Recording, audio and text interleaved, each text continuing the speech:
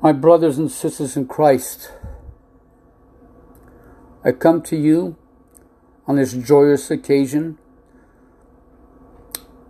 of the birth of Christ and now a new year.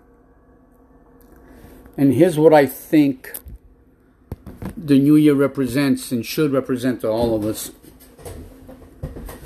That we have so much to give thanks for. We have so much to give thanks for every day of our lives. We need to give thanks to God for all the wonderful things that He does in our lives. And now, He's given us one more year of life for us to make a difference on this planet. A difference to one another, our families, our brothers or sisters, our homeless people. I mean, there's so much that we can do. And right now, God has given us another opportunity to give thanks for the great miracle of life. And now we have another opportunity for us to really praise His name, glorify His name. And for us to pray for the world, pray for each other, pray for a great healing on our planet. This is what I'm talking about, my friends. God's giving us a great opportunity. You know, when you think about it, now I was just talking to one of my sisters in Christ and having a little talk, and she's right when she says, you know what? How lucky and fortunate are we as Christians that God has chosen us to do His work. How lucky are we to know that we are His children. We are beloved by Him. What a great thing to think about. What an awesome thing to think about. And we're going to think about that a lot, you know, because we have a lot to give thanks for. We really do. We get up in the morning. We have our jobs. We have the people we work with that we need to pray for them. Those who are not saved. We need to really just pray for those that are less fortunate. We need to ask God's divine intervention and His forgiveness. We need to pray to God for Him to give us the humility in our hearts, in our minds, and in our lives, to make us more humble so that we can reach out to others. God gives us the opportunity. We are so blessed and fortunate that He gives us the gift of life every day. That we have so many blessings, food in our homes, our children are fed, clothes on our backs, a roof over our heads. We are so blessed. This is another year to go out and preach the Word of God. I don't mean act like a pastor or a preacher, but, you know, share the Word of God. God has given us one more year to go out there, make a difference to the world, to praise His name, to teach others about Him. This is what we need to do. So we need to really go out there and bring as many people to Christ as possible. We know that some won't listen. We know that. And for those who don't listen, we need to pray. We need to pray wholeheartedly. You know, we really do. Now, I belong to a wonderful church called Renewed Life Church. It's in Zephyr Hills. It's on 8th Street. And you know what? That congregation, our congregation, is so divine. You know, the Spirit of God is right there because everyone helps each other. Everyone is right there to stand by each other. It's amazing how the Spirit of God works. As long as you live with Christ inside you, you're blessed. You're fortunate. You're very, very, very, very fortunate. We, right now, have the greatest opportunity again in our lives to renew our relationship with Christ, which is important, is to constantly renew our relationship with Christ. To ask for His forgiveness for our mistakes. To ask His forgiveness for our sins. To ask His forgiveness for hurting other people, verbally or otherwise. We need to ask God for constant blessings on our families, our wives, and our children, especially our wives, husbands. Love your wives as I loved the church. That says it all right there. God puts people in our lives for a reason. And sometimes we choose the wrong thing. But that's okay, because if we ask God for His enlightenment and His guidance and His direction, He'll give it to us. He will give it to us. It's all about forgiveness and salvation. That's what it's all about. Forgiveness and salvation. You know, I think about all the things that I've gone through in my life.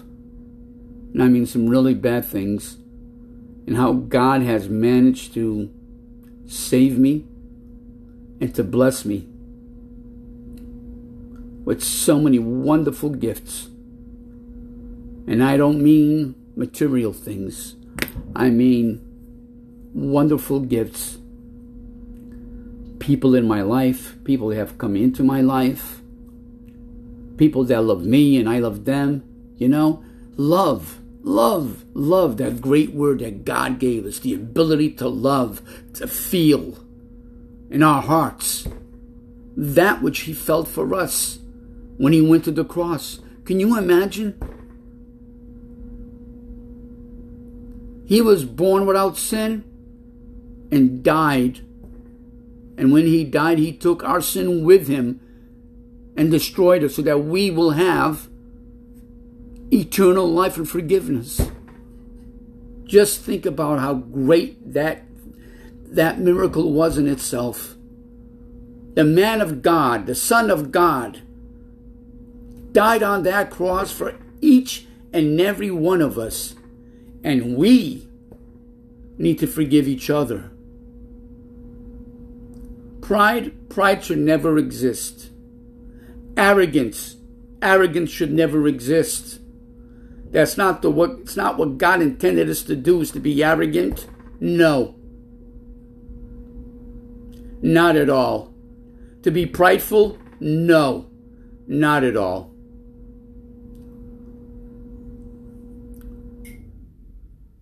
Just remember what Scripture tells us. Humble are the meek, for they shall inherit the earth. Think about it. Blessed are the meek, for they shall inherit the earth.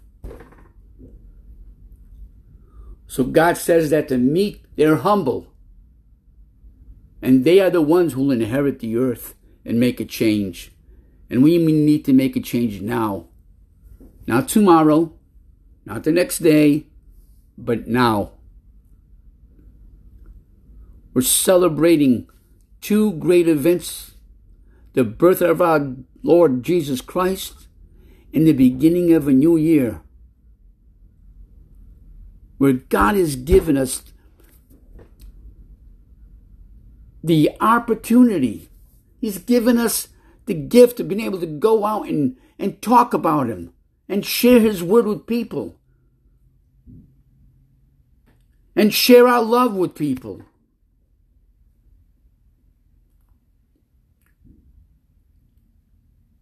Get rid of the anger. Get rid of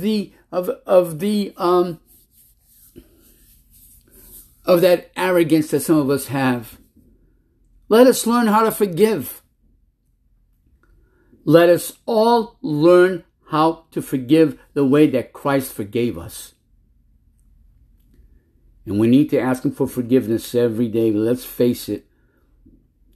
We are fleshly men. And fleshly man is not good. Fleshly man in itself, he's evil. But with the grace of God and accepting God in our lives, in our hearts, and in our minds, we don't have to think about this fleshly body, because now we're one with Christ. And when we leave this planet for once and for all, the flesh stays behind. Doesn't go into heaven, because flesh cannot enter into the kingdom of God. The fleshly man cannot enter the kingdom of God. The spirit only can enter the kingdom of God. So we have to remember that. And it's so important. For instance, there was a man named, this is in John 3, and it's verse 3. He says, there was a man named Nicodemus, a Jewish religious leader who was who was a Pharisee. After dark one evening, he came to speak with Jesus. Rabbi, he said, we all know that God has sent you to teach us. Your miraculous signs are evidence that God is with you. And Jesus replied, I tell you the truth, unless you are born again, you cannot see the kingdom of God. And the Pharisee asked him, well, what do you mean? Exclaimed Nicodemus. How can an old man go back into his mother's womb and be born again? Jesus replied, I assure you, no one can enter the kingdom of God without being born of water and the Spirit. Humans can reproduce only human life, but the Holy Spirit gives birth to spiritual life. So don't be surprised when I say you must be born again. The wind blows wherever it wants, just as you can bear the wind, but can't tell where it comes from or where it's going. So you can't explain how people are born of the Spirit. And that's what I like to bring up, is what I've been talking about all along, being born of the Spirit. That's accepting Christ as your Lord and Savior. Water baptism, then baptism by the Holy Spirit.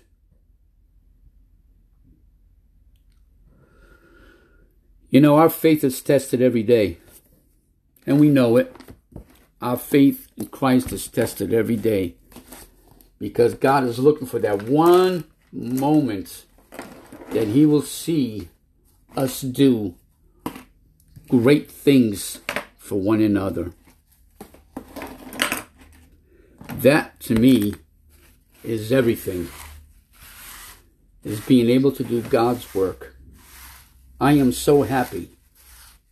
I am so happy that Christ has given me a chance to go out, be one of his children, one of his disciples, and to be part of his family, and to go out and preach the word. I'll tell you, it's such a wonderful, wonderful thing when we accept Christ into our lives. We go about our business every day like as if that's going to make a big difference when we get to heaven. It won't. We're going a mile a minute, trying to buy as many toys as possible for our lives. I want a new car. I want this. I want that. I want that. It's all going to stay here, you know, when you leave. So just imagine that. The most important thing that we need to focus on is salvation through Christ. That's the one important thing that we need to think about, is our salvation through Christ. By doing his work here on earth. Doing his will here on earth as it is in heaven. That's what we need to focus on. We need to stop focusing on the stupid things of life that have no value. The worldly things have no value, my friends. It's not going to make you any happier. It might make you happy for 1 second, 2 seconds a day, but that's about it. But how about eternal? Eternal happiness. Do you really want to throw that away? Eternal salvation, do you really want to risk throwing away the chance of being in the kingdom of God and our names being written down in the book of life? I've been pounding this since I started doing this podcast in hope that someone out there will start to receive a blessing from Christ. That all of you out there can understand Jesus Christ was born again this holiday. But remember, when he was born, he already knew the sacrifice that he had to make. He knew what was going to happen to him. Just like he knows each and every one of us before we're born. He knows what our name is going to be, how many hairs on our head. There isn't anything about us that Christ does not know. Excuse me. So keep that in mind. When you go about your daily business and you see someone that is struggling, do you just ignore them? Or do you stop to find out how you can help them? That's why we're on this world.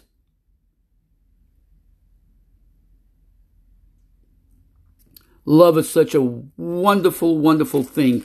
Love is not an object. Love cannot be seen. Love is felt. Love is doing. Doing for others what they can't do for themselves. So I'm praying that this new year brings peace to our planet. We need to pray for peace in our planet, for healing in our planet from this horrible virus. We need to pray for our president, his wife, his family, Vice President Pence, his wife and his family. And may God pour his blessings on the administration to change them, Lord, to drive all these demons away. We need to pray for that. We need to ask God for a mighty, mighty, mighty miracle of a huge blessing, a huge anointment on Washington, so that our country can return to the Christian beliefs that our country was established. Well, I'm not going to beat you up anymore. I'm not going to keep on going. I've been told I can get a little wordy, so I'm going to cut it short right now. And I just want to wish each and every one of you a blessed, miraculous new year, the start of a new life in Christ Jesus. That's what we need to do. I want to close with a short prayer. Bear with me here. Let's bow our heads and close our eyes. Father in heaven, we thank you, Lord, for your Son, Jesus Christ. Father, we thank you for giving us the gift of life. We thank you for the forgiveness of our sins. And Father, we will constantly pray, Lord, for direction and wisdom from you, Lord, to make the right choices. Always to help those that are less fortunate than we are. And Father, let us remember our families. Let us pray for God's anointment on us as husbands, on our wives, on our children, on our parents, on our neighbors. That's what we need to do. We need to pray for them. And Father, thank you, Lord, for providing us all the wonderful things that you do for us each and every day. And Father, we ask all this in the glorious name, the highest name above all names, of your Son, Jesus Christ, our Lord and Savior. Amen.